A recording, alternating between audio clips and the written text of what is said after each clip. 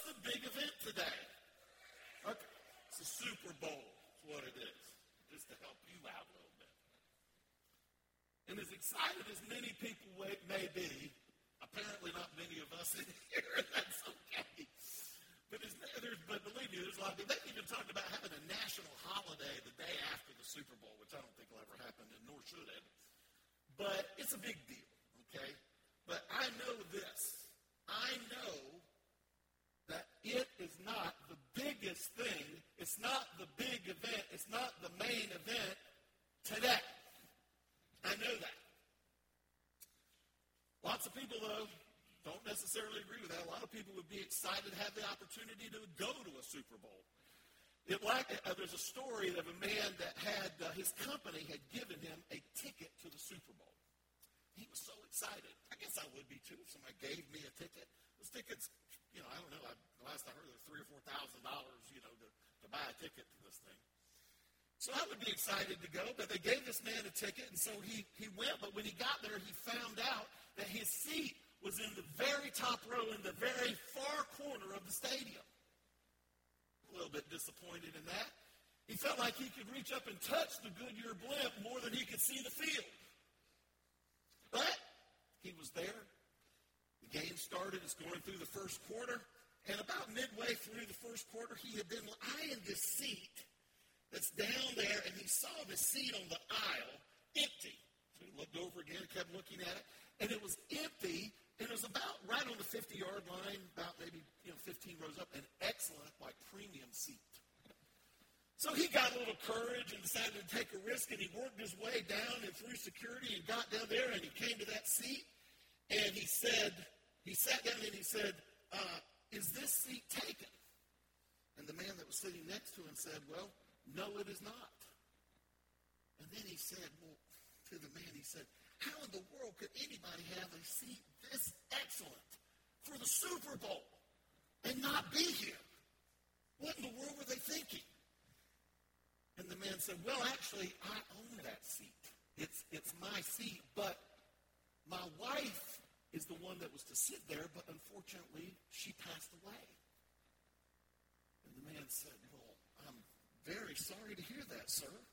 He goes, yeah, she and I have been to every Super Bowl since we were married in 1967.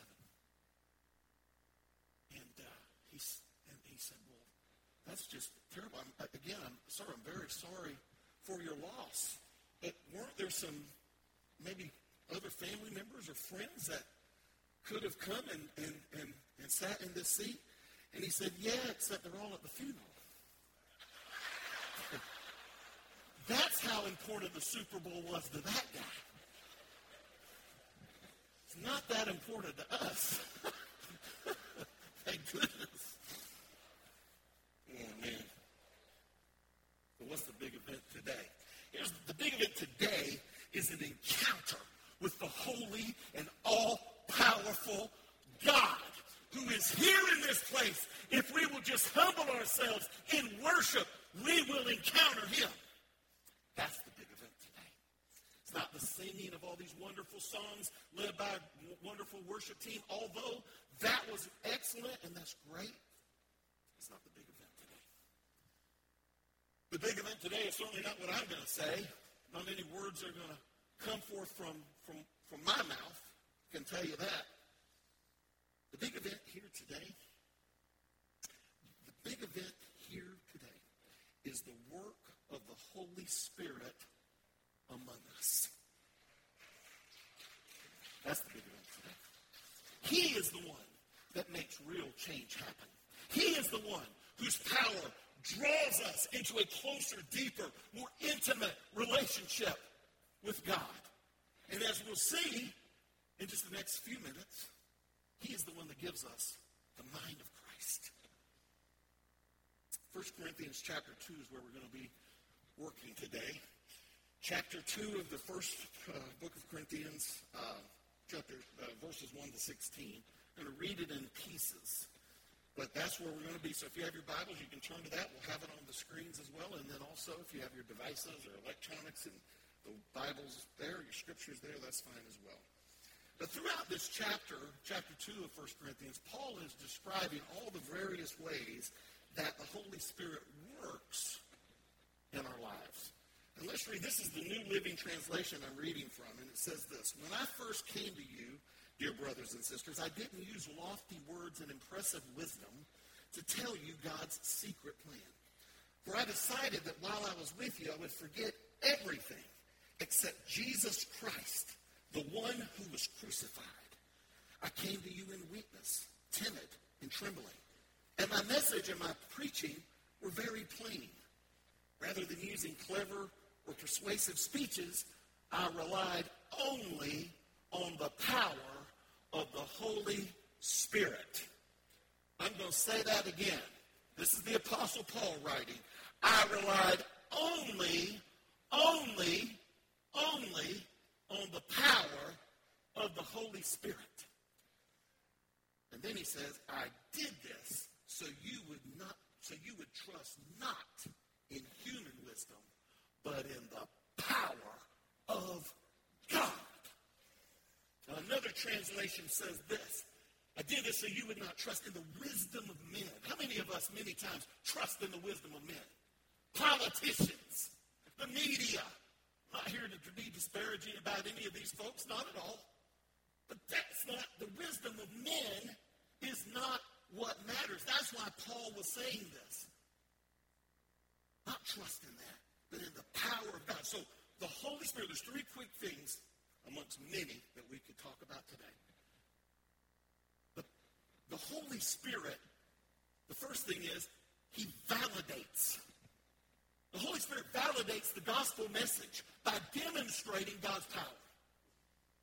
It confirms, it verifies, it substantiates, it authenticates.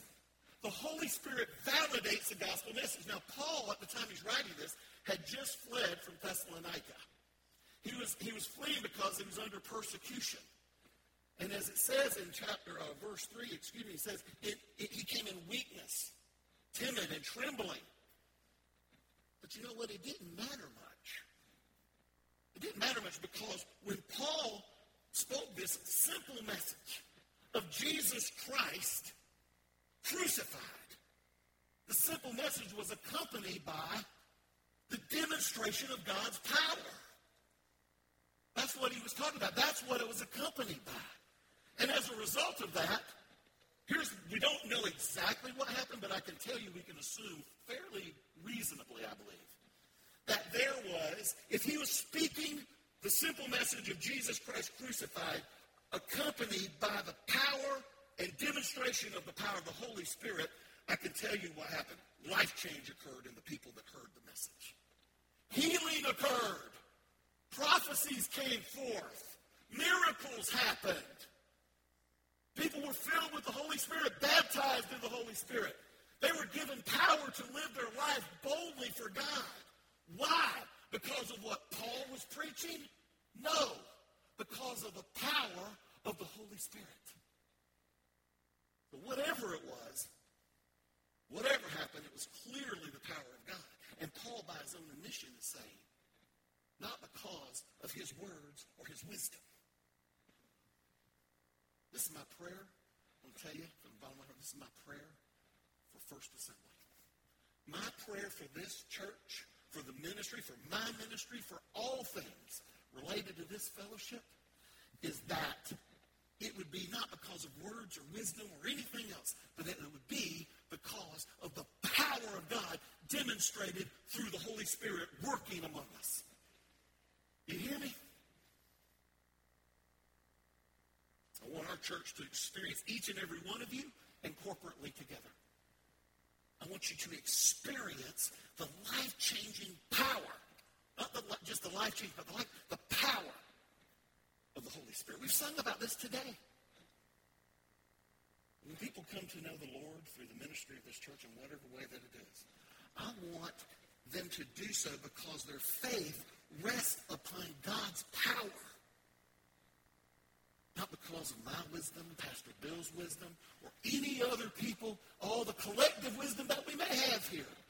I want it to rest on God's power. That's what I pray for people who come to faith here in this fellowship. So let's go back to 1 Corinthians chapter 2 now. We're going to pick it up, verse 6. Yet when I am among mature believers, Paul is saying, I do speak with words of wisdom, but not the kind of wisdom that belongs to this world or to rulers of this world who are soon forgotten. No, the wisdom we speak of is the mystery of God, his plan that was previously hidden, even though he made it for our ultimate glory before the world began. But the rulers of this world have not understood it. If they had, they would not have crucified our glorious Lord. That is what the scriptures mean when they say, no eye has seen, no ear has heard, no mind has imagined what God has prepared for those who love him. And then he says in verse 10, but it was to us as believers, that God revealed these things by his Spirit. For the Spirit searches out everything and shows us God's deep secrets. You want to know the secrets of God? You want to know the mystery of God? You want the revelation of God and his truth in your life? It's going to be done by the power of the Holy Spirit working in you. Nothing else. You can read every book you want to read. You can get every degree that you want to receive. I'm not saying anything wrong with any of that. But if you don't believe me, go look at the graduates of the Duke Divinity School, with respect, or the Princeton Divinity School, or many other places who claim to know and have studied and know a lot of things in their worldly wisdom. But if you really want to see what God has in his secrets and his mysteries that he can reveal to you, that's going to be the Holy Spirit speaking to you. Talked about this last week. So the Holy Spirit validates. Here's another thing. Just said it. The Holy Spirit reveals. The Holy Spirit reveals. It divulges. It exposes. It brings forth. It makes known. Brings to light. Paul reminds us, just as he did in chapter 1, actually, of 1 Corinthians, but that in order for someone to understand and respond, to understand it and to respond to the gospel, it takes a work of the Holy Spirit. It's not what I'm going to say and my words speaking to you today that's going to move you to understand and respond. It's the power of God through the demonstration of his power through the Holy Spirit. This is what this church believes. So if you're here for the first time, you're getting First Assembly 101. We believe in the power of the Holy Spirit. We believe he's active and dynamic. And he's working. He's working today, too. Working right now. He reveals. But if you want to understand and respond to the gospel message, it's going to have to take a work of the Holy Spirit. And he said it in verse 8, Paul did. The rulers of this world have not understood it. In fact, no one understood. In fact, the disciples really didn't understand it. Now remember, we know how the story ends. We've read the whole book. Back when they were living, they didn't really come to grasp with everything until, of course, after the resurrection, but even really until the day of Pentecost, when the Holy Spirit was poured out amongst them. That's when they really understood completely God's plan of salvation. That's the truth. That's when they finally got it. That's why they went around and evangelized everywhere. Not because they had waited on God. He poured out his Holy Spirit on the day of Pentecost, and that's when they went around and built the church. It was because of the power of the Holy Spirit. That's what they were doing. That's how they were operating. Then now Paul had says that we just read, that what had been hidden has been revealed to us by his Spirit. Very important, I believe, to understand this. So, for those of us who have accepted Jesus, I want you to know, we are promised a great deal of things by the working of the Holy Spirit in our lives. We're promised that as believers. I'm going to go back into 1 Corinthians chapter 2, starting back now in verse 11. Paul writes, no one can know a person's thought except that person's own spirit. No one can know God's thought except God's own spirit. And we have received God's Spirit, not the world's spirit, so we can know the wonderful things God has freely given us. That's the revelation of the gospel, man. What he's freely given us. This is Paul. When we tell you these things, we do not use words that come from human wisdom. Instead, we speak words given to us by the Spirit, using the Spirit's words to explain spiritual truths. Listen to this now. But people who aren't spiritual can't receive these truths from God's Spirit. And that's an unfortunate thing, but that's the Scripture. That is truth. I've always looked at this and thought about how many times I've talked to people, so many times, and this second part of verse 14 there. It all sounds foolish to them. How many times somebody walked up to you and said, well, I don't understand. No, well, God, he can't be real because of this, that, and the other. Why do bad things happen? Why are there floods? Why are there hurricanes? Go into all of that. You don't understand it because it sounds foolish to you, because you're not looking at it through the Spirit. You don't understand it. And in fact, not only do you not understand it, you think it's foolishness. Folly, some translations say. Craziness. That's what a lot of people think. They can't understand it, for only those who are spiritual can understand what the Spirit means. That doesn't make us, but I just want to inject this to make sure I'm clear. That doesn't make us any better than anybody else. Amen? That does not make us better than anybody else. That means that the Spirit of God is revealing His truth to us. Thank God for it. We should be humbled by that. Those who are spiritual can evaluate all things, but they themselves cannot be evaluated by others. There's some things I could talk about that. I'm not going to have time. 4, who can know the Lord's thoughts? Who knows enough to teach him? But we understand these things, verse 16, for we understand these things, for we have the mind of Christ. So there's the Holy Spirit validating, the Holy Spirit will reveal, and the Holy Spirit is the mind of Christ at work in every believer. How many want them to operate fully in the mind of Christ, or given the mind of Christ? Have you ever wished you could read someone's mind? Ever thought? Maybe not. Well, I'm just talking about today, just to be completely clear, I'm not talking about mind reading. I don't think people can read people's minds. They can't. Thank goodness. Right? That should get the biggest amen today.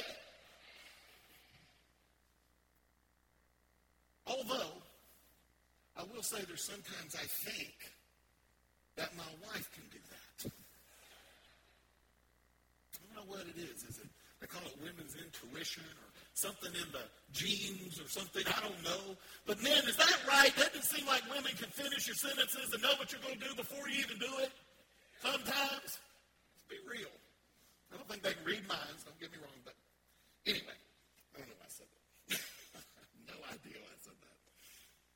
But here's the thing. Paul tells us that the Holy Spirit knows, in verse 10, he said, knows the thoughts of God. And then he goes on in verse 12 to really teach us that if we believe in Jesus,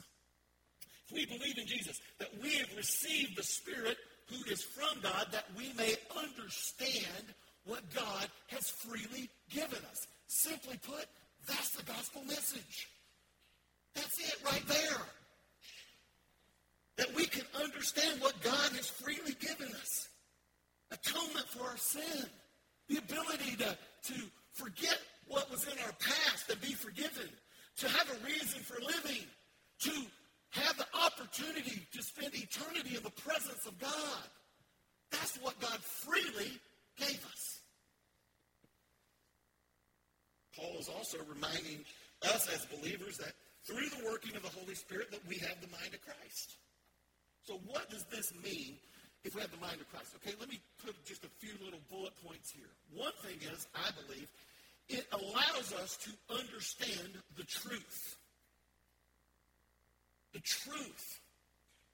It allows us to fully understand or to continue to understand and grow and deepen in our understanding of the truth of his word, the truth of who he is, the truth of his power, the truth of what he wants to do, what his purposes are. It also, I think, allows us to adjudicate matters of ethics or morality in our own mind. Basically, it gives us the ability to easily choose between what is right and what is wrong. Ethically, morally, whatever it is, having the mind of Christ, it's going to be clear. And it also means this, and this is really important. It means that we can understand at a deeper level, we can have revealed to us at a deeper level the things of God. How many want to know more about God? What he is, who he is, the mysteries of God, and all of the things. I'm not saying you're ever going to get all the answers. Don't get me wrong. But if you want to know more, and you want to go deeper, and you want to have more revealed to you, it's going to be done by the demonstration of the power of the Holy Spirit working in your life. It's not going to be from every book you read. Read books. This is the main one right here. Read this one, okay? But you can read other stuff. Nothing wrong with that. That's fine. But it's still not going to make a dent in what you can know if you allow the Holy Spirit to speak into your life, having the mind of Christ. Another thing, though, about this is that it doesn't guarantee when you have the mind of Christ, it doesn't mean that you're always going to be right. It would be nice if we could guarantee that every decision we make is going to be right. That's not going to happen. That's not what this is. I can say it gives you a whole lot better opportunity to be right, I'd say. But there's no guarantee that you're always going to be right in every decision. And look, here's the reason why. As wonderful as it is to know as believers that we can have the mind of Christ, we will always be given a choice. Always be given a choice to decide if we're going to follow the mind of Christ or if we're going to follow the mind of Billy. We're going to decide and be given the choice, do we want to follow the mind of Christ or the mind of Pastor Bill? Or do we want to follow the mind of Christ or do we want to follow the mind of Terry? Or do we want to follow the mind of Patsy? I'm not picking on anybody. Do we want to follow the mind of Dominic or do we want to follow the mind of Christ? We're going to always have that choice. I'm going to ask you this question, do you want the Holy Spirit to be dynamic in your life? Do you want the Holy Spirit to be dynamic in your life? I'm not asking you to say anything you don't believe. Don't just respond because I asked it twice. Okay, I'm just saying, look, if you do, if we do, because I know I do, we must choose to follow his direction and actively seek, like I was speaking about last week, actively seek guidance for our life from him. Okay? There's a story of a couple. I'll tell you real quick. They had a big piece of property in Oklahoma. They were farmers. And they had really just been poor all their lives. But they had inherited this land from their family, and they had lived and been born and raised and lived there their entire lives. But because of their hard work and determination and just stick-to-itiveness, they worked hard, but they never really were. They were living week to week. They scratched out an existence that they made it by the skin of their teeth, let's say. And then one day, they were made aware that on this property that had been in their family for decades had oil on it. And they went instantaneously from being poor and having nothing to being wealthy beyond their wildest imagination. Just like that.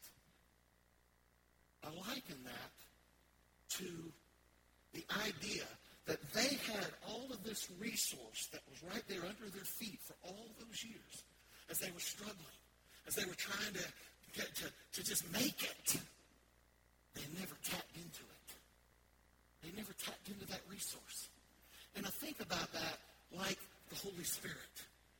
Are there people, and I ask this rhetorically, but are there people that have this amazing resource that would bring prosperity, and not just financial prosperity, prosperity of blessings, direction, guidance, leading, that would be right under their feet, but they never tapped into it.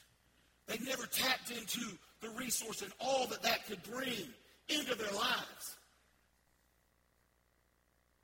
I think sometimes people do it because they just don't know, and that's why I'm preaching this today, to make sure that that's not the case of at least who's here today.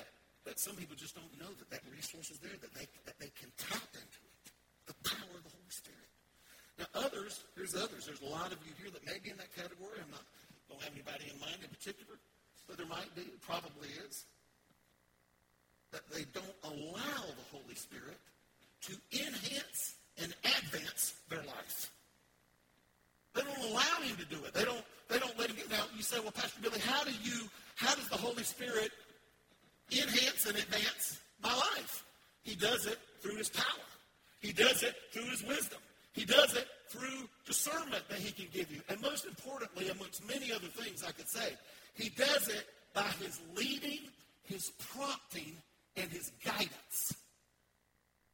That's how he does it.